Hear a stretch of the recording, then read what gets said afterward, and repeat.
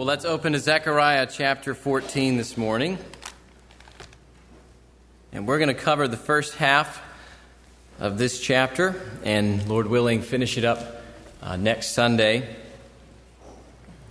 And then we'll hit Easter after that, and hopefully be in the book of James next 6 months or so.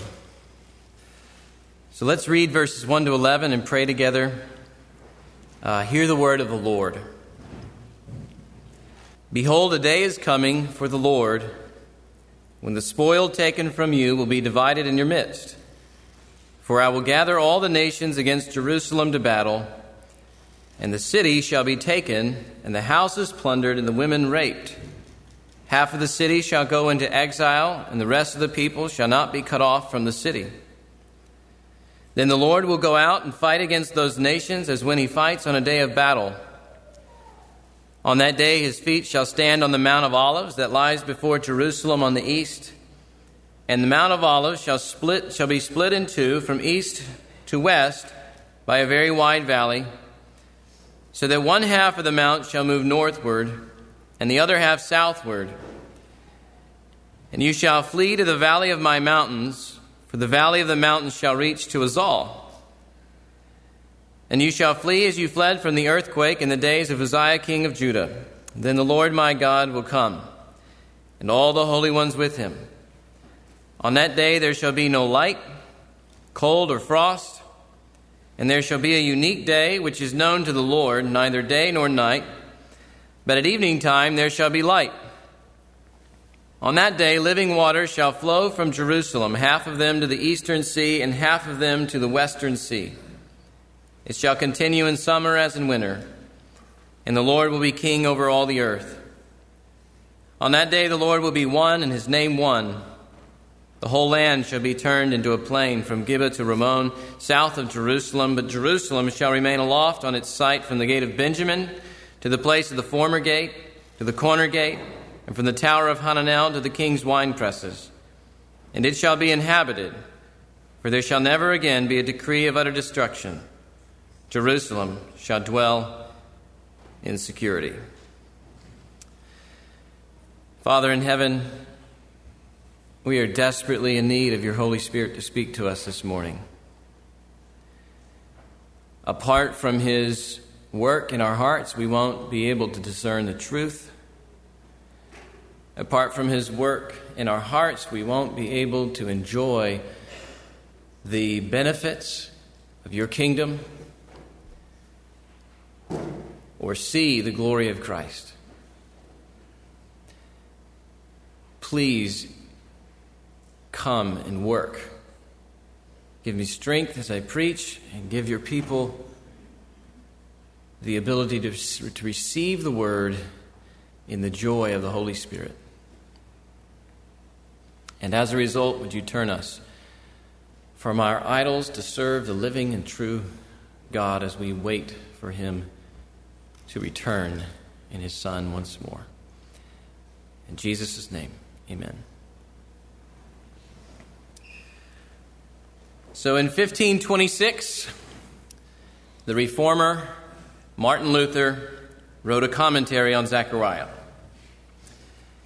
His commentary, though, stopped at chapter 13, without any explanation why. 1 year later, Luther wrote a second commentary on Zechariah, but even this time with just some brief remarks on chapter 14 that begin with these words: "Here in this chapter, I give up, for I am not sure what the prophet is talking about."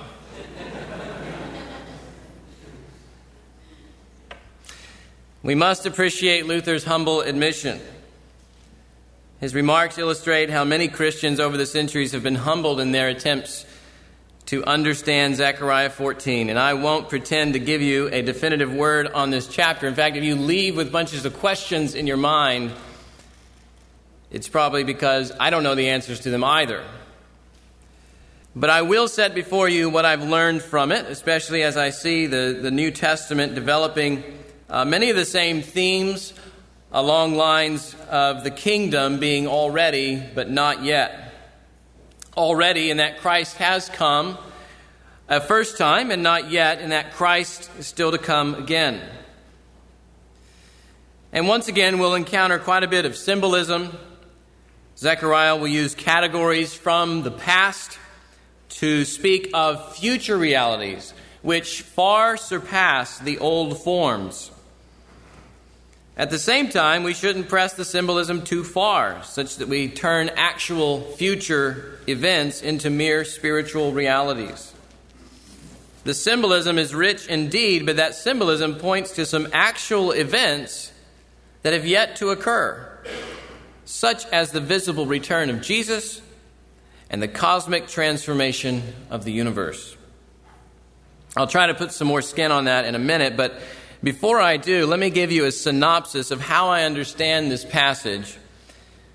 Zechariah 14 uses symbolic language to describe the actual return of Jesus Christ to establish his future kingdom, the blessings of which we can already experience now through the Holy Spirit. I'll say that again.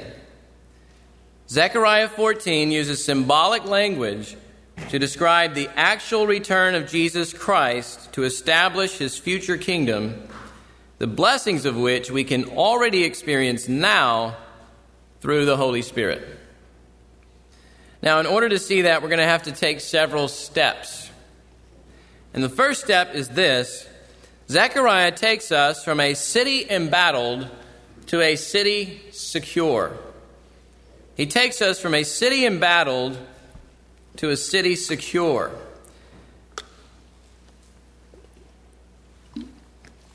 I want you to see the beginning and the end of our passage, the bookends, so to speak, of these 11 verses. Because Zechariah takes us from a scene like the battle for Gondor in The Lord of the Rings, and it ends on this peaceful setting like the Shire after evil has been vanquished. Okay, and if you've seen the movie, we're going to move from the dreadful music of dun dun dun dun dun, dun to the dun dun dun dun dun of the Shire, right? This is where we're going. Okay? So these are the bookends here.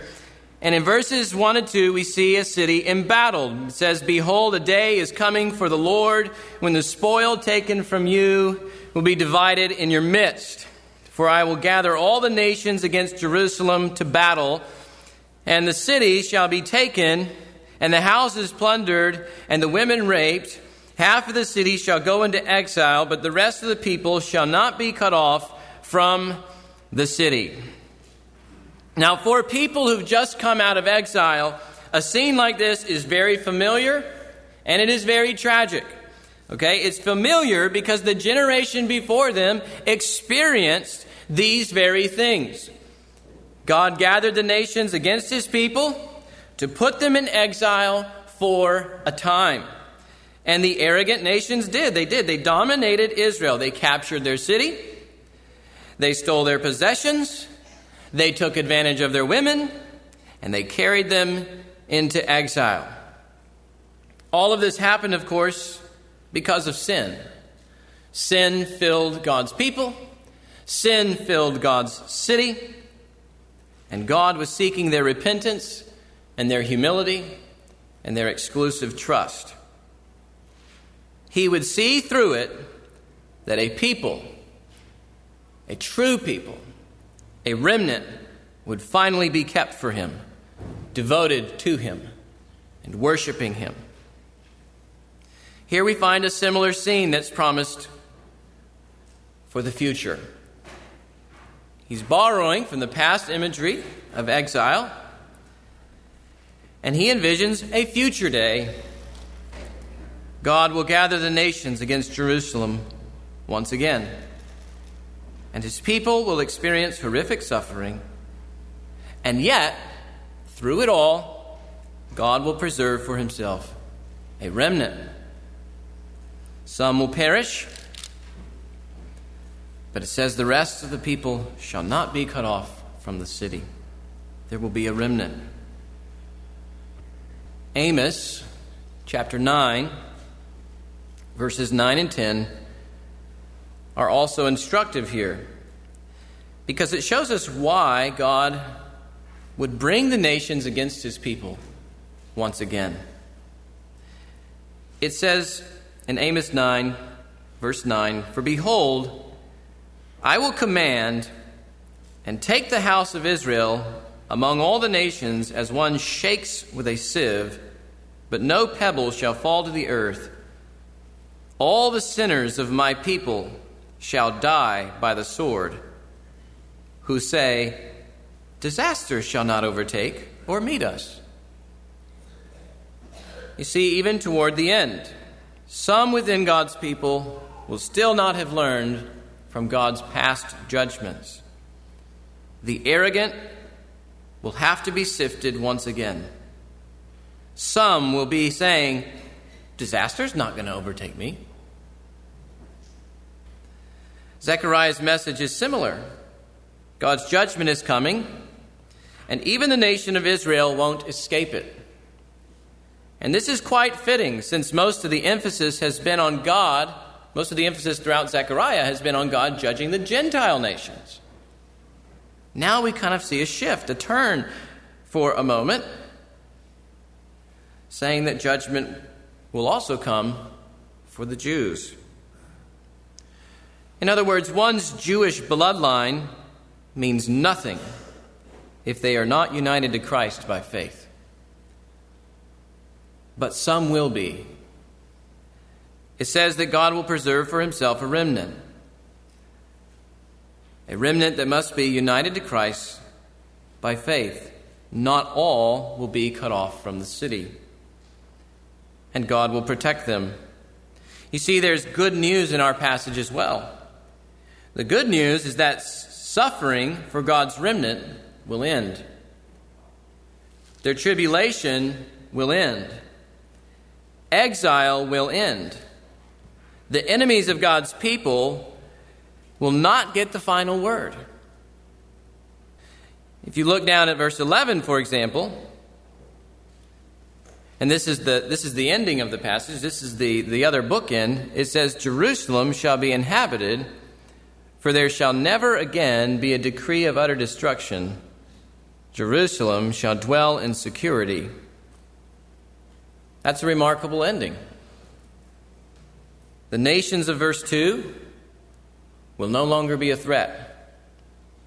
The city embattled will finally become the city secure. But how do we get from the city embattled to the city secure? How will God do it? The answer is the return of the King. The return of the King. And this is our second step toward understanding Zechariah 14. The King returns to deliver his people in battle and transform the earth with his rule. Let's develop that a little more. First, the King returns to deliver his people in battle. Verse 3, "Then the Lord will go out and fight against those nations, as when he fights on a day of battle." If there's anything the Scriptures teach us, it's this: when God goes to war against anybody, he doesn't lose.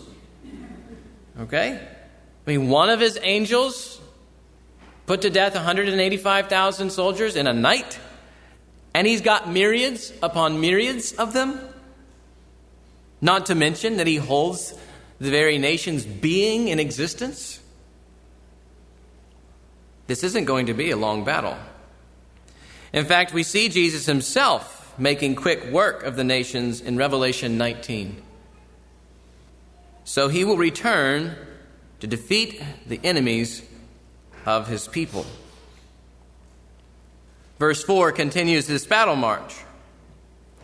"On that day his feet shall stand on the Mount of Olives that lies before Jerusalem on the east. And the Mount of Olives shall be split in two from east to west by a very wide valley, so that one half of the mount shall move northward, and the other half southward. And you shall flee to the valley of my mountains, for the valley of the mountains shall reach to Azal, and you shall flee as you fled from the earthquake in the days of Uzziah, king of Judah. Now we do have some more symbolism here going on, pulling from revelation, from previous revelation in Scripture, and using it, these old forms, to point to future realities. The difficulty here is figuring out how much of it's symbolic and how far should I press it? I mean, usually in the Scriptures, when you talk about God's hands and feet, those are anthropomorphic, especially in the Old Testament. God's invisible. What do you mean he has hands and feet? There are figures of speech to describe what he's like. But on this side of the incarnation, we got to deal with it. The Son of God has feet. Still. And it seems like his feet will touch down on the Mount of Olives at his return. In fact, Acts chapter 1, verses 11 and 12 says, Jesus ascends into heaven from the Mount of Olives, where he's at with his disciples, and the angel tells him he's going to come in the same way.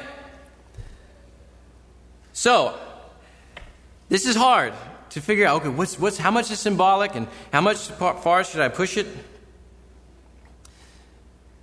But let's take some of the symbolism for a minute. The Mount of Olives seems very significant here because in Ezekiel 11, verse 23, the glory of the Lord had departed from the temple, and it stood. This is during the exile, and it stood over the mountain in the east. This is the Mount of Olives. Then later, in Ezekiel chapter 43, verse 2, after Ezekiel gives us this grand vision of God's cosmic temple in the kingdom to come, it speaks of the Lord's glory returning from the same mountain in the east.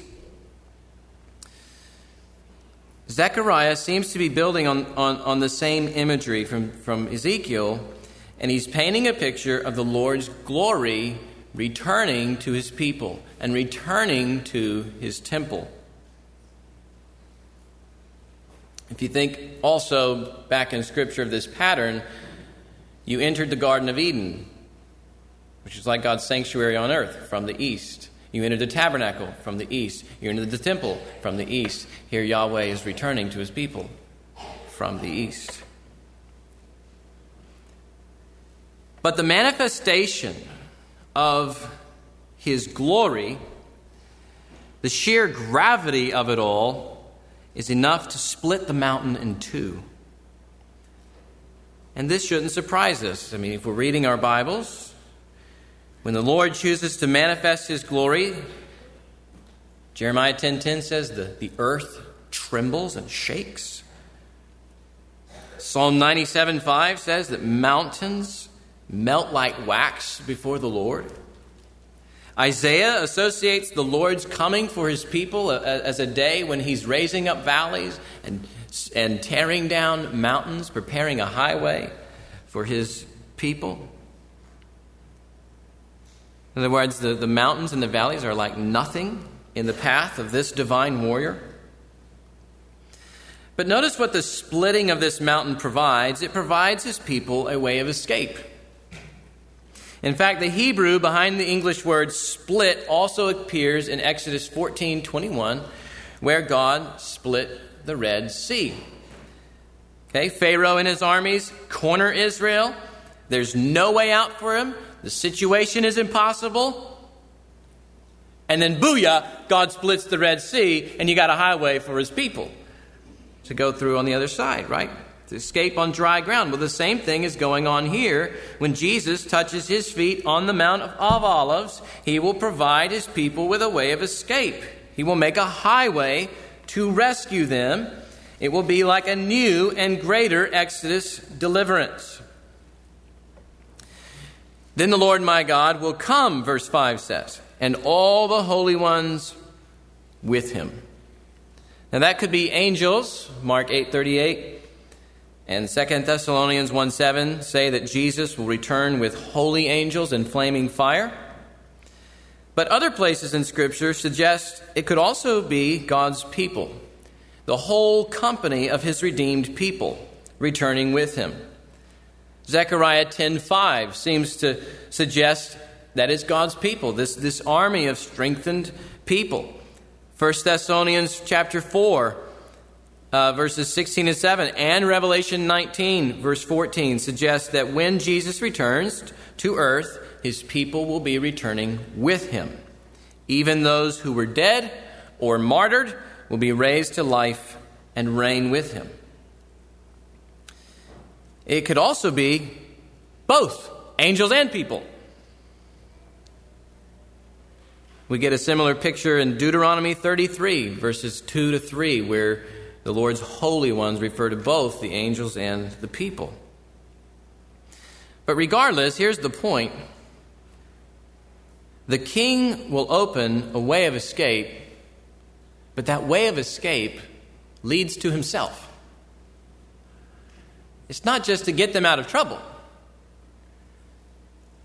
It's to get them to himself, so that they are with him, so that he is their refuge. So this is some of what the king does when he returns and to deliver his people in battle. Secondly, the king also transforms the earth with his rule.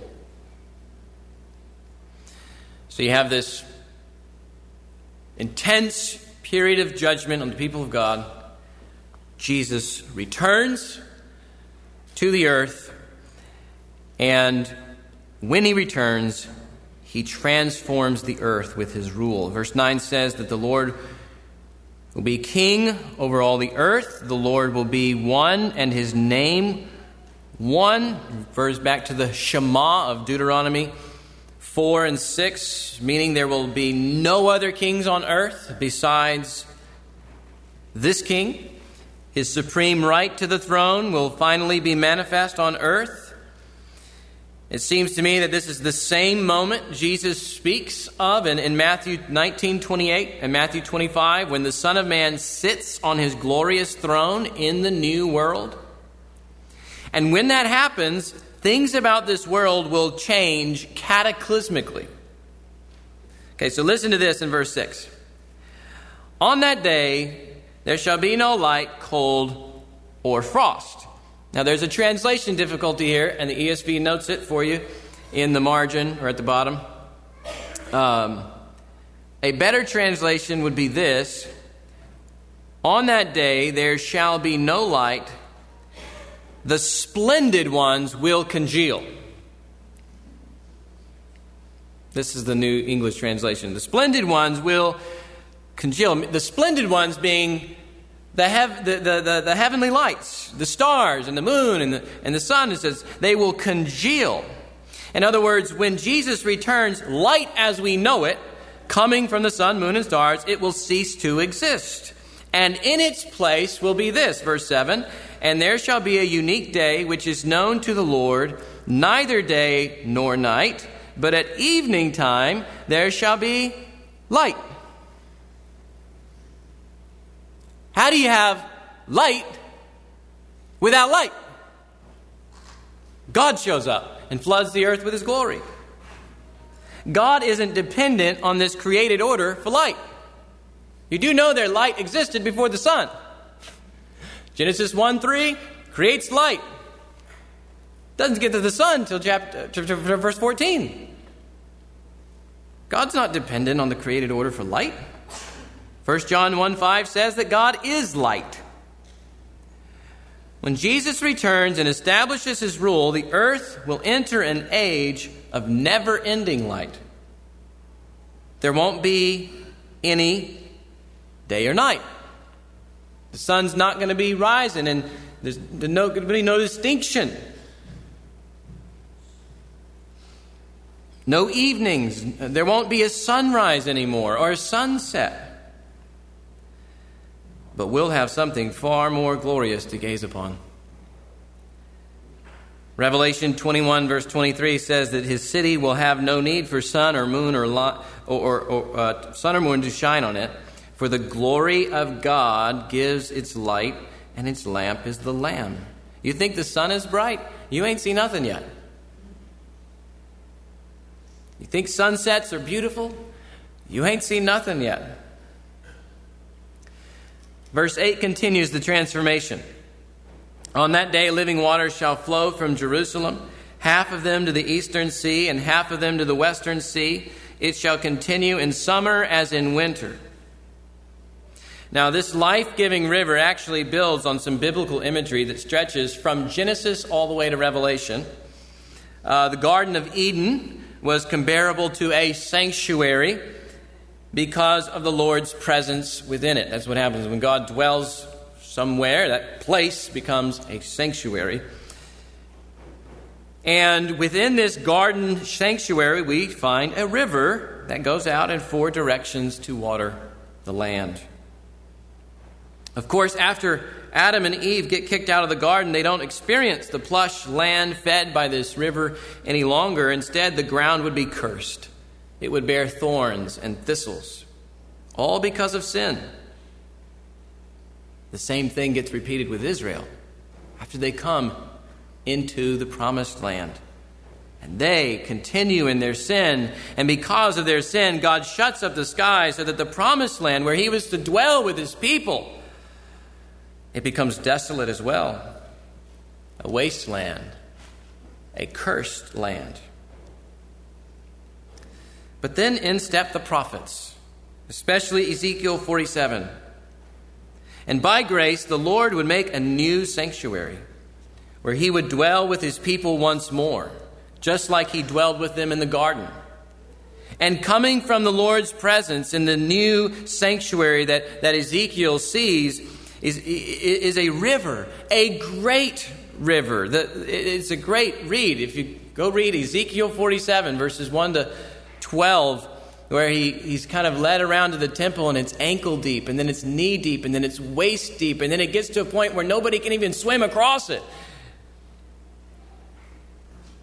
And it travels down into the Arabah and also turns the Dead Sea fresh. So wherever this river would flow from the presence of God, it brought new life again. And much of the descriptions in Ezekiel of the waters teeming with life as a result, and the fruit of the trees growing without fail, they all hearken back to the garden before the fall. In other words, the river of life spoke of the reversal of God's curse on the land and the reversal of God's curse on the world. And not just the reversal of the curse, but a filling with the life of God himself. Zechariah is building on the same imagery, only he takes it a step further. The river isn't just flowing from the temple, it's flowing from the city. Meaning the whole city has become a garden-like sanctuary. And this is the same city we saw back in chapter 2 of Zechariah that doesn't have walls because of all the people and the livestock that are within it. This river isn't just flowing for the Jews, in other words. It's flowing for Gentiles too. And then finally in Revelation 22, verses 1 to 5, they give us another glimpse of this same river spoken of by the prophets.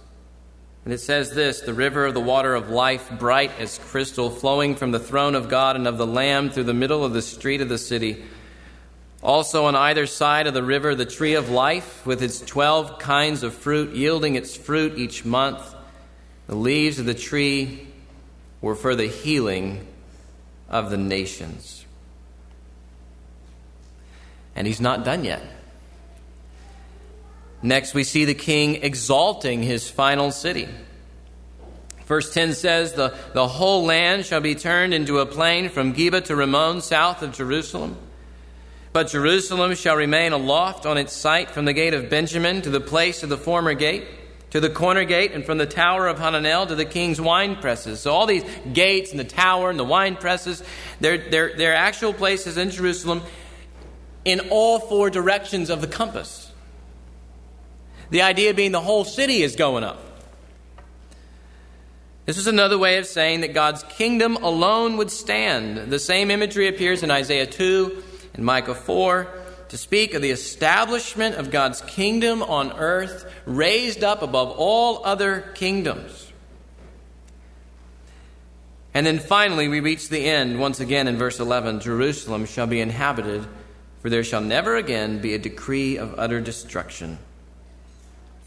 Jerusalem shall dwell in security.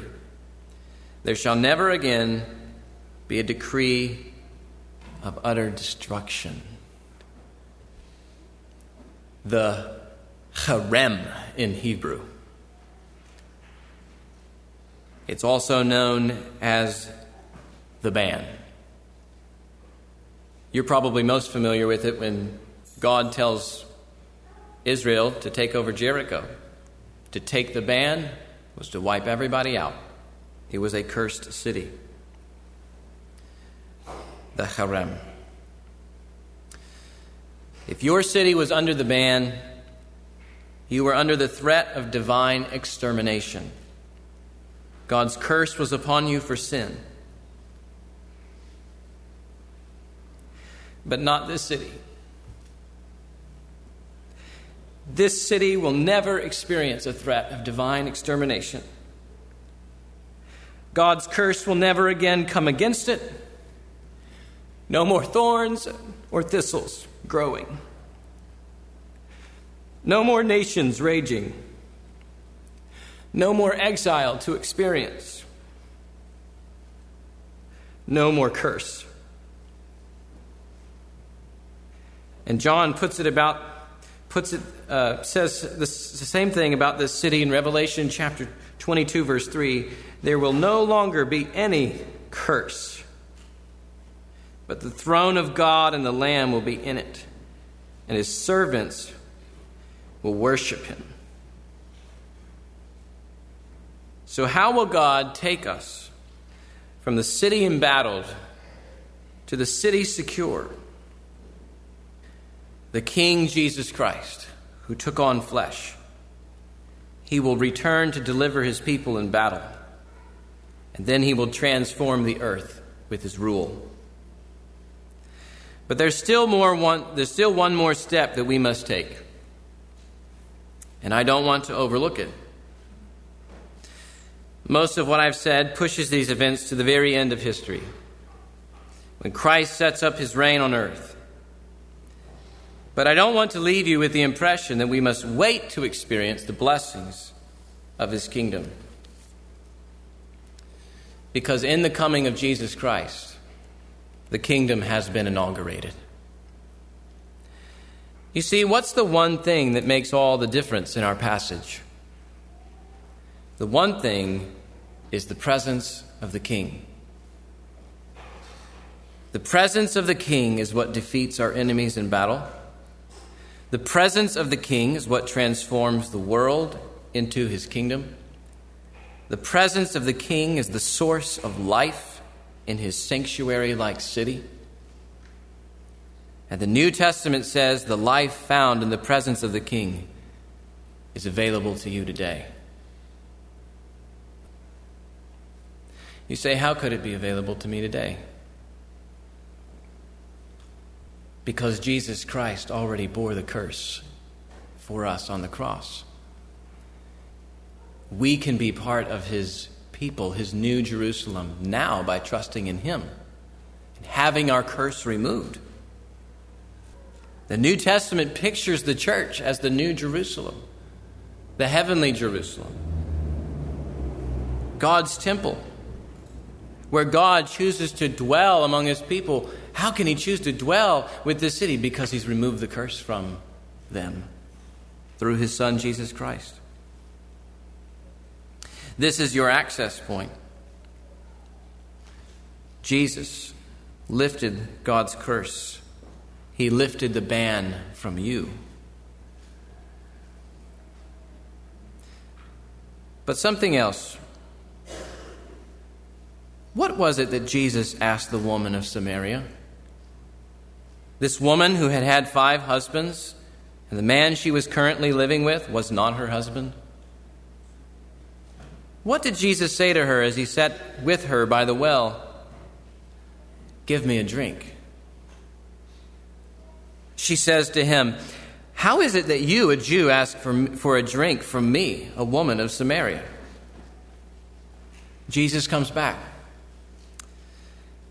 If you knew the gift of God and who it is that is saying to you, give me a drink, you would have asked him, and he would have given you living water. Sound familiar? Everyone who drinks of this water will be thirsty again. But whoever drinks of the water that I will give him will never be thirsty again. The water that I will give him will become in him a spring of water, welling up to eternal life. And what is this spring of water? How do I access this so-called living water? Well, Jesus tells us in John chapter 7, whoever believes in me. So this is how you access it. Whoever believes in me, as the scripture has said, out of his heart will flow rivers of living water. And then John says, Jesus said this about the Holy Spirit, whom those who believed in him were to receive. For as yet the Spirit had not been given because Jesus was not yet glorified. Do you know when Jesus was glorified? Jesus was glorified when he was lifted up for sinners on the cross. When he was raised from the dead, and when he was seated at the right hand of the throne of God in heaven. It is from here that Jesus pours out rivers of living water through the Holy Spirit on his people until he comes again. Zechariah 14 uses symbolic language to describe the actual return of Jesus Christ to establish his future kingdom, the blessings of which we can already experience now through the Holy Spirit. You see, eternal life doesn't just mean it lasts a really, really long time. It means the quality of the life of the kingdom to come, where the river of living waters will flow. The quality of life can be ours now through the Holy Spirit. It will last forever, yes, but it's also speaking to the quality. So in that light, I want to leave you with just 3 closing exhortations. Maybe 4. First, come to Christ now for living water. This is how the book of Revelation ends, with Jesus and the church pleading with everybody to come and to drink of this water. It doesn't have a price on it. It's free. You don't have to work for it. It's free, all provided through Christ. God sent his Son into the world to die for your sins, and by trusting in Jesus, you will become a citizen of his future city that has no curse over it. But citizens of Christ's future city drink from his living water today. That means the Holy Spirit brings new life where there was once death in you.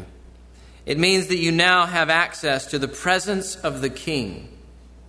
And just like the river in Zechariah, the King transforms all that he touches into a new creation. It means that God himself is the one you turn to throughout your days for joy and hope and ultimate satisfaction. You're not running around like the Samaritan woman looking for satisfaction in this or that relationship and this or that idol. You're finding your satisfaction in Jesus alone. He is everything. It's like the Psalms says in Psalm 36, verses 8 and 9, "How precious is your steadfast love, O God! The children of mankind take refuge in the shadow of your wings. They feast on the abundance of your house, and you give them drink from the river of your delights. For with you is the fountain of life." Are you spiritually thirsty this morning? The scriptures say, "Come and drink from the fountain of living water." Come to him and drink. Something else. Trust Jesus with your present struggles. You know, a vision like this is of the future is relevant for your present struggles with sin and with relationships and other crises and with life, period. Because it says this: if Jesus Christ can and will do all of this at the end for his people, what do you think he can do in your life now? He is a God who splits mountains to rescue his people. He is a king who transforms the created order as we know it, just by showing up. Think of all the transformation that he's able to do in your life. There's a reason that 2 Corinthians 5:17 says, if anyone is in Christ, he is a new creation. The old has passed away, behold, the new has come. If the new has already come, then there is hope for change. There's hope for reconciliation. There's hope for forgiveness. There's hope for growth. I want to read you one example from Paul David Tripp's book, What Did You Expect? He's speaking specifically of regrets that spouses often experience in marriage. But I think his words apply much more broadly to lots of other things and come from a similar vision that we've looked at of the future. He says this: perhaps the brightest, most wonderful commitment of our Redeemer is captured in these words from Revelation 21, verse 5. Behold, I am making all things new. New is the operative word for what God is seeking to do in you and in your marriage. You are not stuck. You are not committed to the mistakes of the past. You are not cursed to pay forever for your errors. God's work is in the work of renewal. He sent his Son to earth in order to make real and lasting change possible. God has made fresh starts and new beginnings possible. Reconciliation can take place. Restoration really does happen. What was broken can be healed. The weeds of the old way can die, and flowers of a new, better way can grow in their place. God will not call us to face our harvest without giving us what we need to face it. And he will not call us to plant new seeds of a better way without giving us the wisdom and strength to do it. As we face regret, we bask in forgiveness and then turn to live in a new way, embracing the power that is ours as children of God.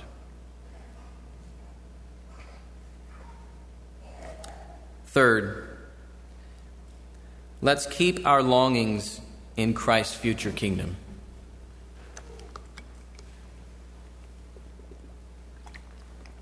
Let's keep our longings in Christ's future kingdom.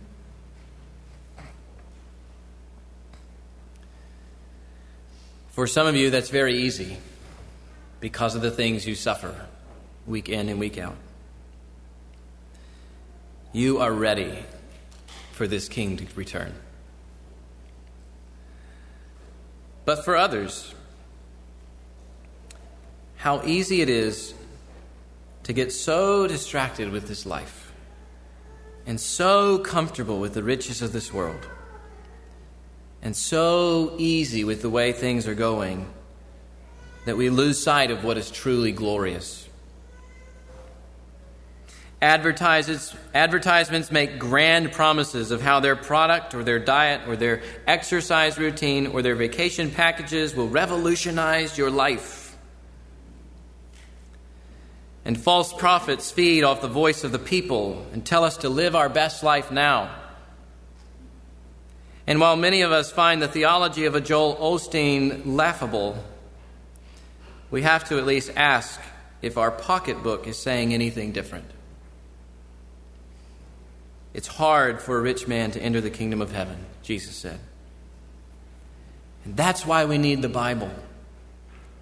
The Bible points us to what is truly glorious. The Bible keeps our longings in the right age. So let Zechariah's vision of the end keep your longings in the right place. Let it shape how you view your money. That you'd rather store up riches there, where moth and rust and do not destroy and thieves don't break in and kill. Let it shape how you view a sunset. When you see a glorious sunset, let it be a reminder to you that there's coming a day of unending light and colors the book of Revelation speaks of that are stretched to the max in terms of beauty. And they will outshine the sun on its most brilliant day. Let it put some perspective on what you count truly wonderful. Is it college sports? Is it corporate success? Is it financial independence? As C.S. Lewis would say, that's like playing with mud pies in the slums because we cannot imagine what is meant by the offer of a holiday at the sea. We're far too easily pleased, oftentimes. So let this vision from Zechariah 14 keep your longings in the right place, in the right age. And lastly, take courage when you face hostility. We might be taken by surprise when the day of suffering comes.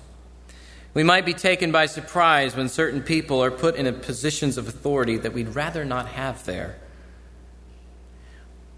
We might be taken by surprise when evil confronts us. But let this passage remind you that God is never taken by surprise. He is sovereign and in control of all, even the evil nations. Verse 2 says, I will gather all the nations against Jerusalem. They are under his sovereign sway. And also remember that he promises to protect his people. Even if it means our life is taken, he will protect our soul and raise our body from the dead, just like he did Jesus' body. And he will give us the ultimate victory as the people of God. Strengthen your soul with this truth in the face of hostility. God has a plan to save his people. And you've read what that plan is, even before it happens. And when God's city is finally exalted, all who are in Christ, all who have been drinking of the river of God's delight through Jesus, they too will be exalted with it. And the Lord will be king over all the earth. So let us take courage in his return.